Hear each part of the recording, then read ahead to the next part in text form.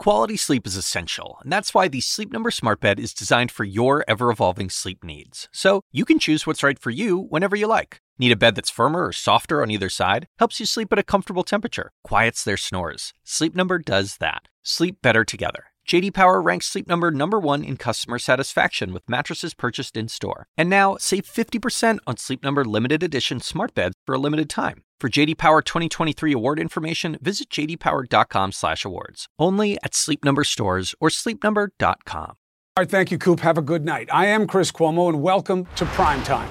So the model cited by the White House for reopening implication projects less deaths between now and August, if and only if people wear masks. So Trump, of course, refuses to wear one. That's all you need to know about this president. Forget the rest of the noise about what he's taking or what he's doing. History will remember his as the story of inaction. Inaction on masks, testing, tracing, and I hope now you know why. He sees it all as bad because he just wants to reopen regardless of the risks because he thinks it would be better for him. He does not care what happens to the rest of us, apparently. So tonight, I have no interest in what he's saying or not doing. I want the best ideas on what you and I should do for our families. How to handle work situations, school, barbecues, trips, pools, parks, because change is coming, ready or not. So let's do what the White House won't. Let's figure out the best way to protect ourselves, together as ever as one. Let's get after it.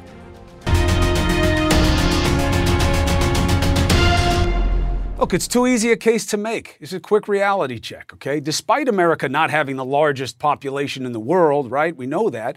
We do have more COVID cases than anywhere else. This is bad, period. Except in the mind of one man, the guy who thinks magic pills and disappearing viruses are real. When we have a lot of cases, I don't look at that as a bad thing. I look at that as, in a certain respect, as being a good thing because it means our testing is much better. So if we were testing 1 million people instead of 14 million people, we would have far fewer cases, right? So I view it as a badge of honor. Really, it's a badge of honor. First of all, for a badge of honor, he would have wanted to test sooner. But let's take his number. The president says we've done 14 million tests. The COVID tracking project puts it at about 12 million. But let's give it to Trump. Assume 14. Still, the math that matters here is how many tests you do per capita, per person. Why? Because if you don't do it per population, you're not going to know how much penetration you're getting into that society. It's not about the raw number of tests.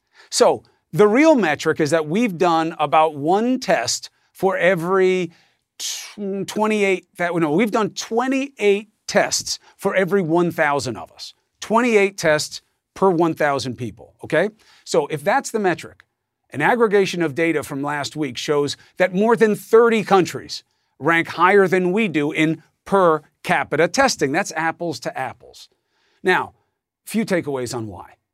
We suck on this all-important metric because we started late, after the virus started to spread in communities. Remember, Trump did not make testing a priority. He was too busy calling COVID a hoax, blaming it on Democrats, and telling us all it would go away after a dozen cases. Also, almost every other country, and this probably matters most, at least to me, you tell me your thoughts. Almost every other country that has shown progress here has made testing and tracing their organizing principle that drives reopening. Because, facts, for some, magical thinking isn't enough. But I will repeat the part that you have to remember here. Our president doesn't like testing or tracing or masks for basically one bad reason. They may make people less pumped to reopen recklessly. There's one thing I want you to hear from him tonight, and it says everything you need to know. When you test, you have a case. When you test, you find something is wrong with people. When you test, you find a case. You find out something is wrong with people. Finding out who is sick and who is not wrong. It is information that helps us make decisions that are right. Again, please remember this. This is your brain on Trump. When you test, you have a case. When you test, you find something is wrong with people. That's all you need to know about how he thinks about this. More cases? Wrong. Wearing mask? No. Taking pill that even state news admits may kill someone like him? That's the right thing to do. Dr. Sanjay Gupta is here. There's no cure for what's ailing that kind of thinking. So I'll keep you out of that, and let's deal with some of the big components of where we are right now and how we have to understand it. First, the CDC just put out the rest of their guidelines. There'd been a lot of drama about this. People in the CDC saying they were silenced. Then they put out what I thought was kind of a secondary flowchart system of what to do and not. It really seemed like the for dummies version of how to handle this. Now, about 60 pages of what was 68 pages, more detailed assessments of how to deal with restaurants and stuff reopening. It seemed to be slipped out there. There's no fanfare. But what do you make of the release?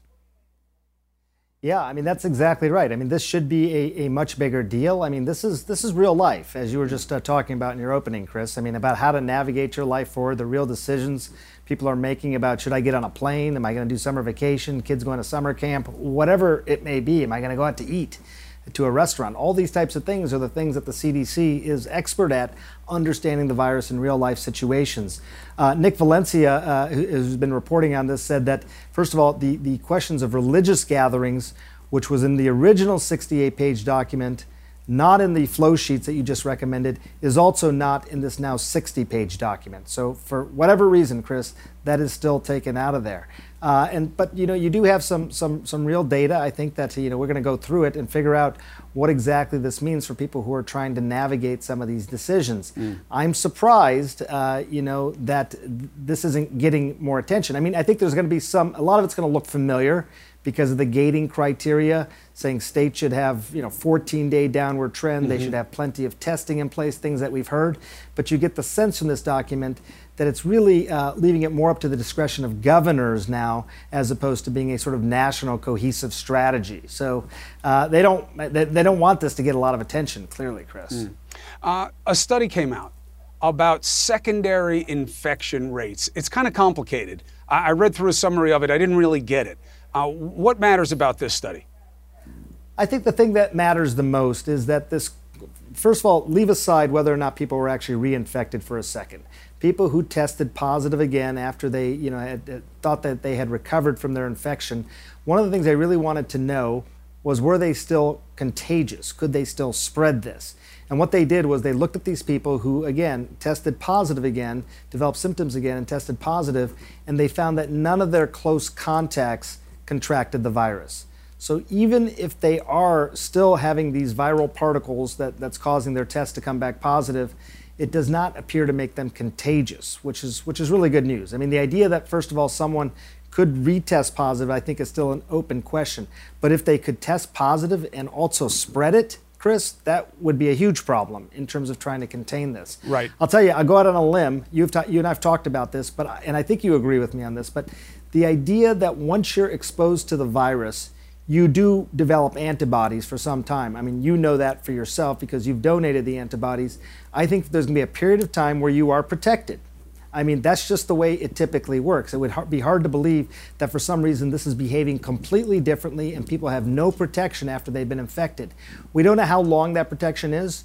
We don't know how strong, but we know with things like SARS, for example, which was another coronavirus, people did seem to have antibodies for months, even years after their infection, which would be a very positive thing here. If people get infected and they have that protection for a period of time, that is how you start to get to, getting some more broad-based immunity. Yeah, I hope so. I know the clinicians in my life told me if people say that they want to get tested, but they're not showing any symptoms, tell them to get an antibody test if they have access to it, which again is another issue. But because you're better off knowing that. If you don't have any symptoms, you're better off knowing if you have the antibodies than if you have COVID, because if you do have COVID, do you have enough virus in the system to be contagious or just to get picked up on a test? It gets a little confusing. Let me ask you about something else here, Sanjay. As of Tuesday, at least 17 states have recorded a clear upward trend of average new daily cases. It's a rise of about at least 10% over the past 7 days. This is based on an analysis of data from Johns Hopkins. Now, how concerning is this in this context? We don't know that this is about reopening because most of these states that were going up, that we're seeing the increases in, they were increasing already before reopening, right? That's right. That's right. They did not follow, again, the gating criteria that we talked about earlier. So I don't think any of the states have actually met that criteria in terms of both having a documented 14-day downward trend and the availability of robust testing to quickly identify people who are newly infected. Chris, I think that it's tough to know what to make of this data. There's a couple reasons why. I think we're following this day to day, which is understandable, but I think we're going to have to widen the aperture a little bit in terms of how we look at these numbers and look at them really week to week and even over a month. People know now between the time that someone might get exposed, the time they might develop symptoms, the time they might get a test, the time they might get hospitalized. If they sadly die, how long that takes. My point is there's a long period of a period in between here. So I don't think we really know what's going on. We've seen a little bit of what happened in Texas over the last few days. As they opened, the numbers jumped up. It could have been that more people were tested that day. It's tough to really read into this data on a day-to-day, even over a couple of week time period. I think we're going to need to look at this over several weeks. I also think that even though states are reopening, Chris, I think one of the things that comes out of this IHME model is how are people behaving still, even if they're reopened? Are people going out as much, even if it's open? Some people choose not to still. And if they do go out, just simply wearing masks, according to Chris Murray, the author of these projections, makes a huge difference, he said. They expected the numbers to be higher. They revised their projection down despite states opening. Why? Mainly because he said people were wearing masks more than they expected, and the masks were having more of an impact than they realized. So there is a piece of potentially good news or actionable news, I think, for people who go out. Wear your mask. A lot of people are doing it, but it really does seem to make a difference. Why am I laughing? A lot of people are doing it. That's what they base their model on in terms of the downward projection, and the president won't wear a mask. I mean, how do we expect people in this country to really take it seriously when doing so means they have to basically believe their president is an idiot? This worries me. I mean, and I know it's, I'm not trying to hammer this point, but obviously the president is worried about an exposure that he had in the White House. I think that's why he started taking this medication, right? There sounds like there was a significant exposure. And he has people tested all the time, and he's doing deep tracing on the people who get it. All the things he doesn't want to do on a national level. So he's worried. Correct. He's worried, and he's worried about himself, which is why he is taking this medication now, a medication that has no proven benefit in terms of preventing the infection. Yet he's worried enough about it from his exposure that he's taking a medicine. But if he has the virus in his body, he also knows that he could be then spreading it. Mm-hmm. That's why you wear the mask, to decrease the spread. So he's worried enough about him actually having it that he'll take a medication that is potentially harmful, has no proven benefit, but not wear a mask to decrease the spread. Mask as metaphor, Sanjay. Not everybody's like you. You will do things for other people, no matter the level of personal sacrifice. There are other people in this country, like our president, who focuses on what is good for him. Hydroxychloroquine or whatever it's called is good for him because it fuels the narrative that nobody else knows what they're talking about. Ignoring testing and tracing and reopening recklessly is good for him because it hopefully will get some economic energy going, and the risk he'll blame on someone else. Wearing a mask is about everybody else, not his focus. But it is yours, Dr. Sanjay Gupta, and that is why some will call you a national treasure. You are the best. Thank you, my friend. That means a lot from you, Chris. Thank you. Are you kidding me? I wouldn't be here without you. If you hadn't kept my head steady, I don't know, I'd still be in the basement. An honor to do it, my brother. You're the best. I love you and thank you. All right, so look, this is the reality. Put your arms around it. Ready or not, we're going to reopen, all right? But this is not going to be a summer like ones we used to know. Or at least, let's put it this way now. You shouldn't have a summer like the ones we used to know. We have to be smarter, even in our leadership sometimes. We have to be as safe as we possibly can. Now, what's the hard question? How? Yeah, I get it, Cuomo. We need to be safe. How? How do I do these things? You're right. That's why I brought in a better mind. Okay? We have somebody who has taken the time to figure out what are the safest routes to doing a lot of the options that we'll have this summer and some of the things that won't be an option. Next.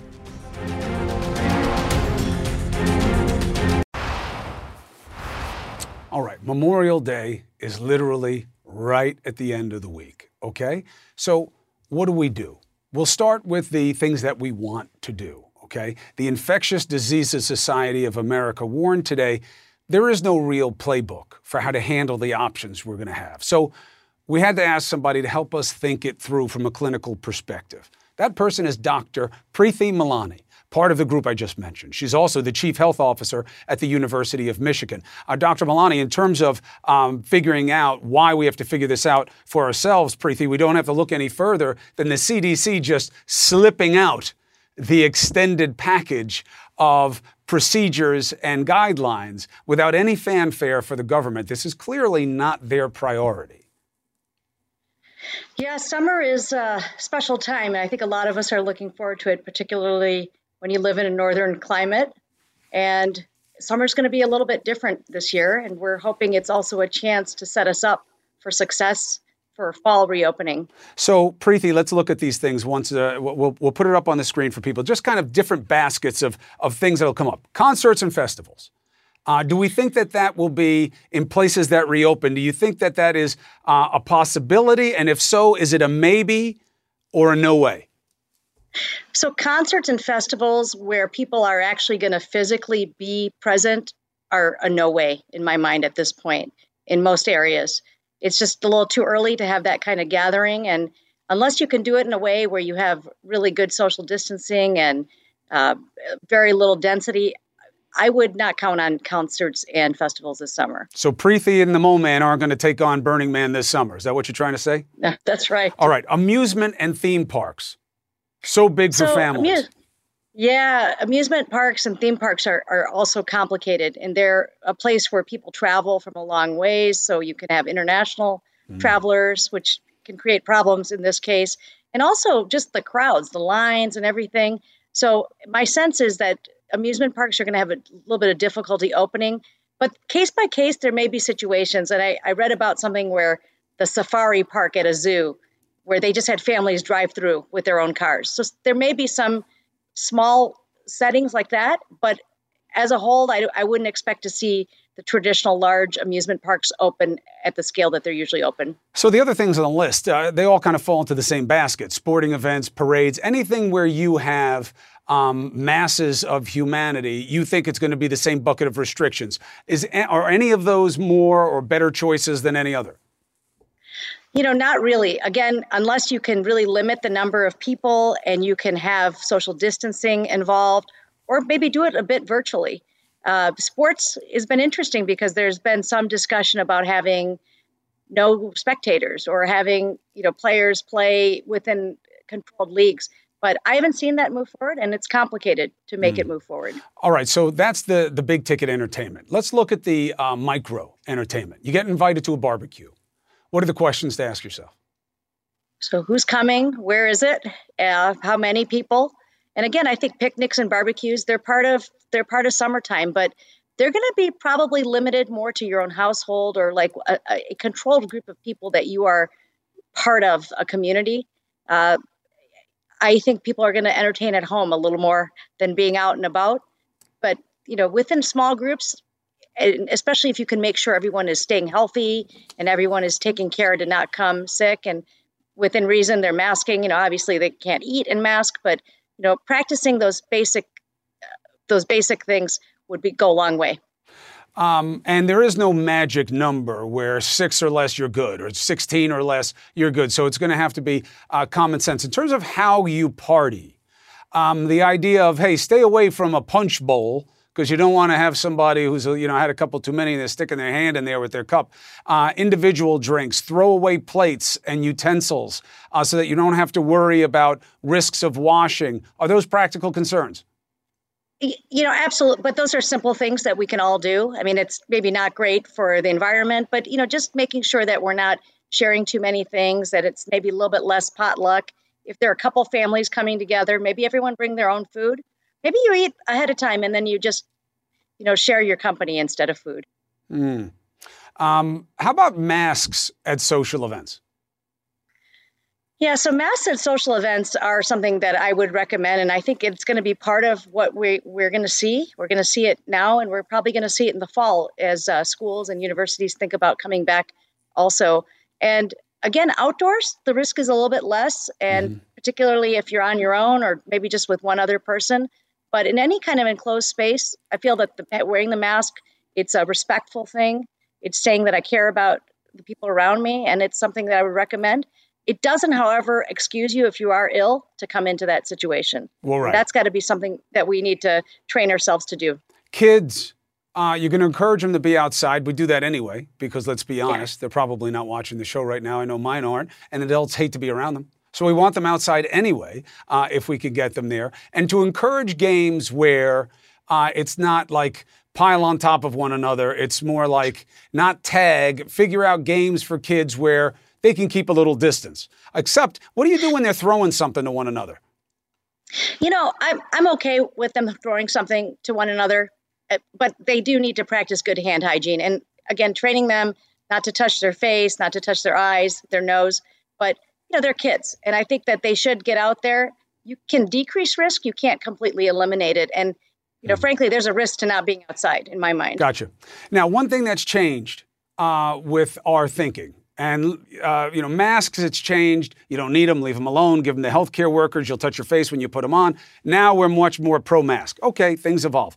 Surfaces. I have stains all over my house from using harsh cleaners on every surface that we had because we thought that's the way we get it. Now we're not as worried about surfaces. We're worried about being in closer contact for longer duration. Is that something for people's heads? Yeah, I would agree with that. And Chris, by the way, I'm glad that you're feeling better. And I'm sure you've spent time cleaning your house. The role of surfaces is a little bit complicated, and the environment does play a role. But I think to some extent it's been a little overemphasized from the usual respiratory route. And that is the most important thing, like just making sure we're not breathing on each other, coughing on each other, sharing too many secretions, sharing cups. And again, it go hand in hand, but the emphasis on the cleaning and disinfection, it's important, but it's not the only thing. Okay, how about this one? Pools.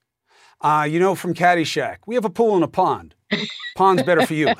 Is pool okay because chlorine is in the pool and chlorine will kill the virus? But what if it's a salt pool? How much chlorine? What are the rules? Yeah, so pools and, for that matter, beaches and swimming tends to be low risk. The problem is it's everything else that's happening outside the pool. And in the case of large public pools, it's the crowding, it's the sitting on the deck, it's the people lining up. And in my city in Ann Arbor today, we got a notice saying the city pools weren't going to open this summer. So I think we're going to see more of that, whether private pools and in smaller clubs, they're going to open, whether they can pull it off. Again, it's not the swimming that's the issue. It's everything that happens outside the pool. That's the issue. Standard pool chemicals should take care of coronavirus. And chlorine, you think kills the virus? Do we know? I do believe it does. That's everything I've read. Okay. It suggests that it does. But what you do in the pool, like, one of my best friends, John McNiff, I like to drown him in the pool whenever we're together, just as a show of dominance. I should give him a pass this summer, though. Just for the virus. I think he deserves a pass, for sure. No, he certainly does not deserve one, but I will give him one anyway. So it's about how you do things. Now, the beach. We watched beaches open this weekend, and I was shocked that anybody thought people would go onto the beach, immediately run into the water, swim, and then run home and not stay on the sand out in California. Yeah. Of course, on Saturday, when it was nicer, we saw exactly what people are going to do on the beach. So if you are taking to the beach or hanging out around a lake or on the side of a river, what's the best way to do it for the fam? I would say go to places where there are not a lot of people. And, again, that's going to vary depending on where you live. I've seen that some of the beaches, they've closed off their parking lot. They've done their best to try to socially distance. They've even drawn circles in the sand. But, this is going to come down to everyone trying to be smart and trying to be responsible so that we don't hurt other people. Preeti, what about family trips? Is the emphasis this year that if you're going to get away, really get away? Go up into a place where you guys can kind of be camping on your own or hiking on your own, or, what's the guidance? The guidance is going to vary, Chris, from place to place. And a lot of states still have restrictions. My state in Michigan, there's still restrictions on travel in most of the state. And, my sense is that people are going to be traveling closer to home. Now, that said, there is some essential travel people have to do. They've been away from their family. They have older family members. They need to visit. And I think, you just have to plan it and take that risk because, again, you can't decrease and eliminate. You can decrease risk. You can't eliminate it. But my sense is a lot of people are going to be taking shorter road trips. They're going to be staying in smaller places with their household unit and maybe a small number of people. And they're going to limit how much they're out and about. It's going to be a very interesting time because the options are going to be there, Doc. The idea that people won't do it when it's happening in their circles, in their communities, I think it's a little bit too much social pressure and people have really had it. We're seeing an acceleration of frustration. So, Dr. Milani, thank you so much for kind of understanding this new safety state of mind we have to be in. Now, and we'll keep taking, as the new options come up in society, you'll come back, Doc, please, and let's go through the different permutations of thought on each new set of options. Thank you very much. The best for you and your family. Thank you for the kind word. Thank you. All right. So now other things, not when you're having a good time, but about college. Okay, or what are we going to do now? Different schools are telling us different things, okay? There is new modeling that could help us plan for university life in the fall. How do we educate students safely during a pandemic? We have another top doctor, and remember, if we're going to have to go back to work, what do we want to keep in mind for that? The things that we must do, how do we do those? Next. Tough choices to make in this pandemic, okay? Just because things are reopening doesn't mean life gets easier. Colleges and universities are starting to lay out their plans to reopen in the fall if they choose to do so at all. So this study came out from Cornell University, and it has some models that are a little scary, but also may show us what can and cannot work. Let's bring in Dr. William Schaffner. It's good to have you, Doc. Hi, Chris. Good to be with you. So look, the main headline of the Cornell study is that even though a very small percentage of students in pairs take the same course, pretty much like 60% of them, 6 out of 10 are going to reach each other within 2 steps. You start to get these multiplier effects of kids that are just going to find more and more ways to be in contact just through course load, let alone socializing. So what do we do in terms of sending our kids back to school? College. Yes, well, that's a big question, isn't it? And every school is wrestling with that question as we go on. My own school is also, it has a number of task forces looking at all of these issues. And what that study told us is something, in a very formal way, is something that we already knew. A college is a semi-enclosed community with a lot of close interaction, all the way from dormitory living, if it's a residential school, to all of those classes, to all of that extracurricular work. And they're all together, they mix rather freely, and there's a great deal of closeness, which, of course, is the sort of environment that our friend, the coronavirus, really enjoys for spread. So there's a lot of concern about what will be the new normal on campus if the campus decides to open. Right. And one of the shortcuts was seen as being, well, we'll keep it divided by major. So you'll have smaller groups. Problem with that is, anybody who's been to college, electives. You take these courses that are outside your major. So what are you going to say? You can't do those anymore? Cornell used this enology class. They do wine tasting and stuff that everybody wants to be a part of for obvious reasons. So even though it's not your major, you're mixing with all these other kids, 500 plus in the class or whatever it is. So what does it tell us about how to do university life safely? Does it tell us you can't? Or is there a certain risk assessment? Remember, we can't do it safely, Chris. We can mitigate risk. What we try to do is reduce the risk as low as we can. And we look at everything. Some of the things we're thinking of, for example, is asking students before they arrive on campus to actually be on the honor system, not to go to shelter at home, not to go to any large parties. So when they come to us, maybe we'll test them all. And what sort of testing scheme will we have? What do we do in the dormitories, for example? Could we have no singles? Oh, but then what do we do with the kids who used to double up, and where do we put them? We looked at bathrooms. Could we disable some of the sinks and shower stalls, for example, to promote social distancing? And then we decided, oops, the number of sinks and shower stalls actually are so small that we're kind of cramped already. We can't reduce them further. Could large lecture halls have the students spread out and some of them take the courses virtually rather than in person? It goes on and on. Extracurricular activities, the newspaper, the chess club. Did I mention athletics, intramural as well as intercollegiate? I think in some sports, as I recall football, close contact is part of the sport. How do we deal with that? We're not all, as I was, a cross-country runner. That's a little bit easier. But the challenges are endless, and everybody's working on how to mitigate the risk.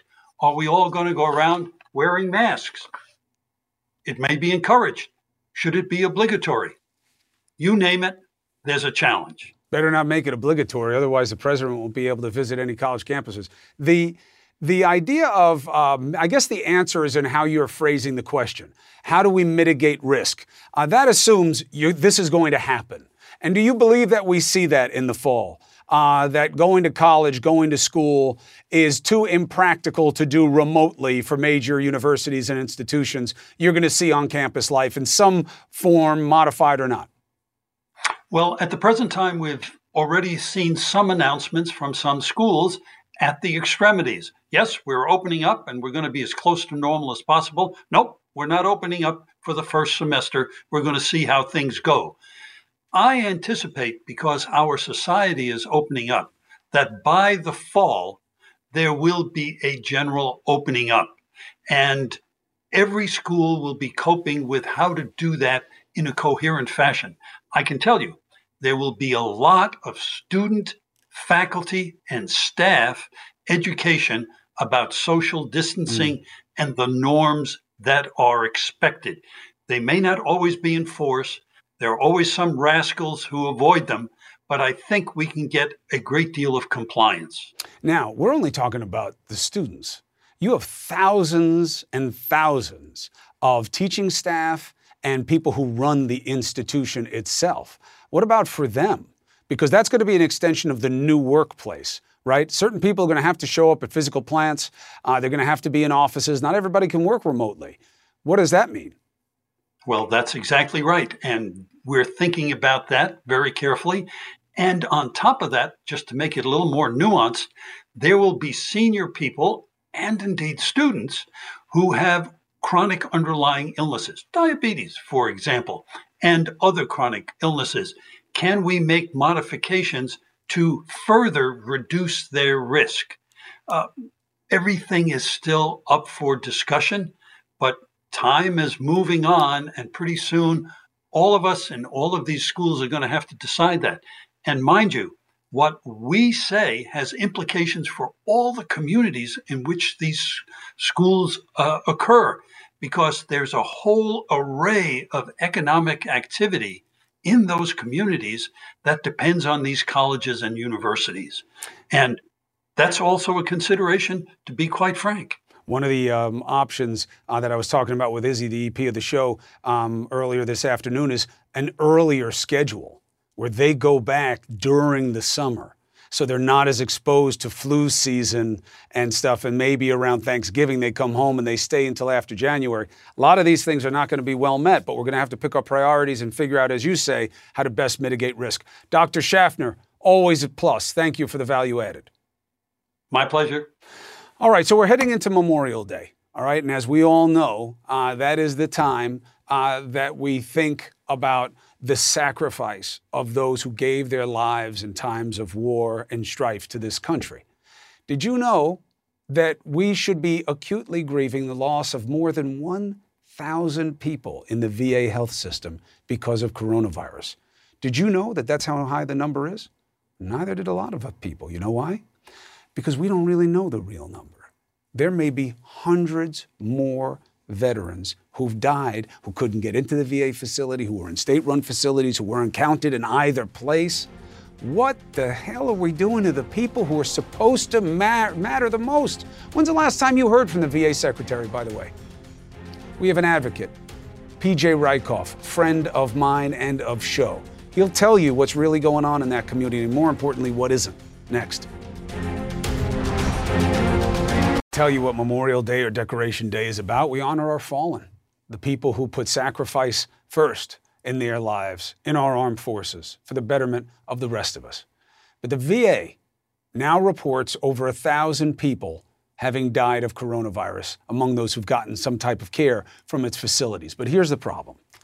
We are letting down the people who are supposed to matter most once again, okay?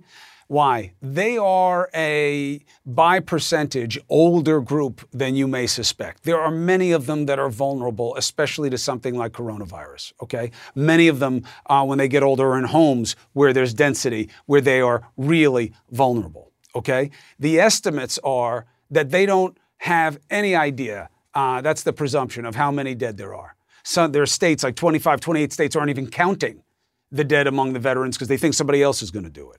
For more detail on just how screwed up this is, I asked PJ Rykoff to come on. He's a veterans advocate. He's a veteran of the Iraq War. He's the founder of the IAVA and the host of the Angry Americans podcast. PJ, as always, thank you for your service to the country. I love you, brother. I love your family.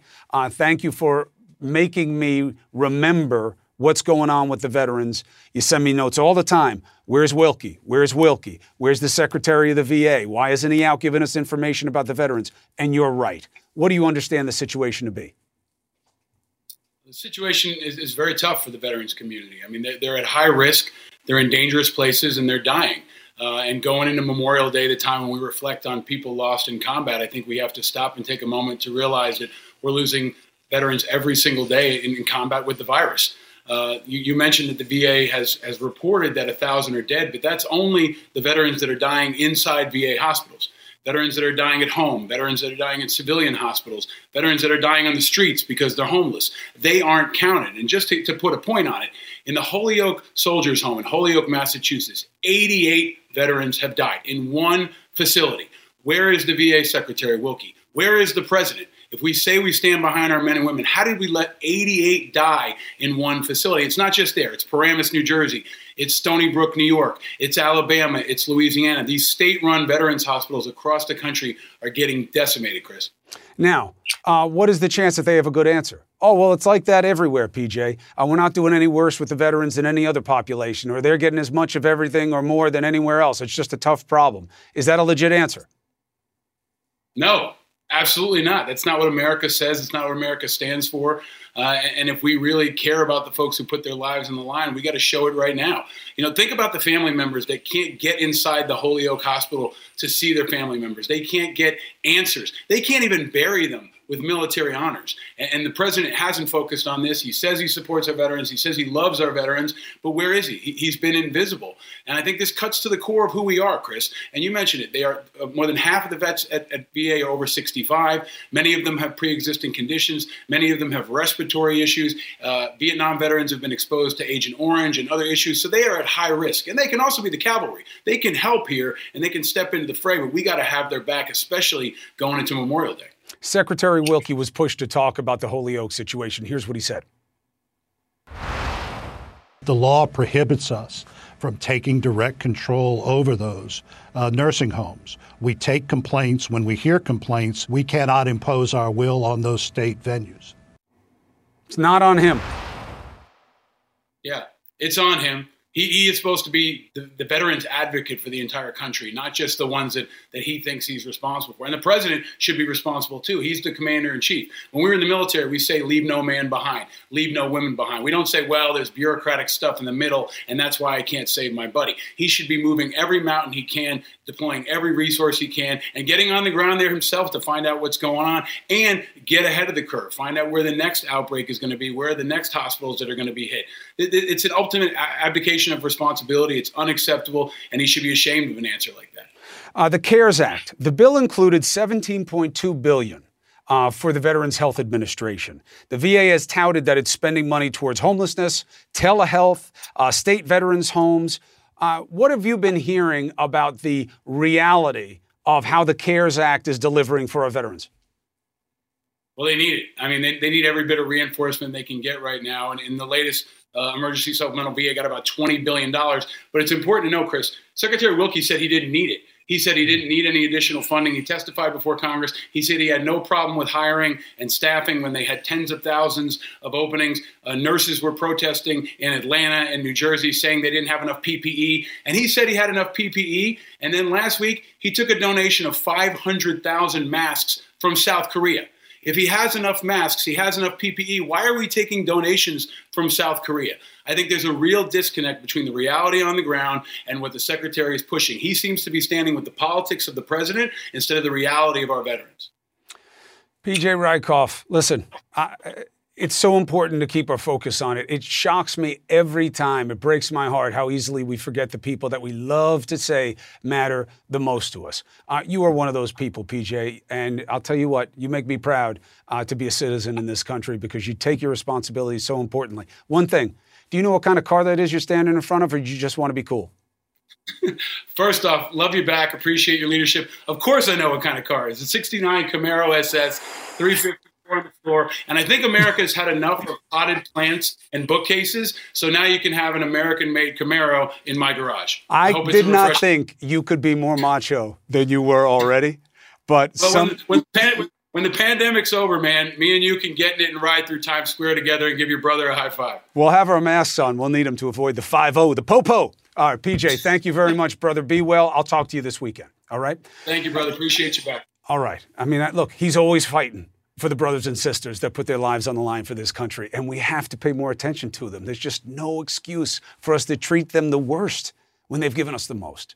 All right, coming up, American, small remote grocery store. How do they keep themselves from going hungry there? You won't believe the efforts of one American. Next.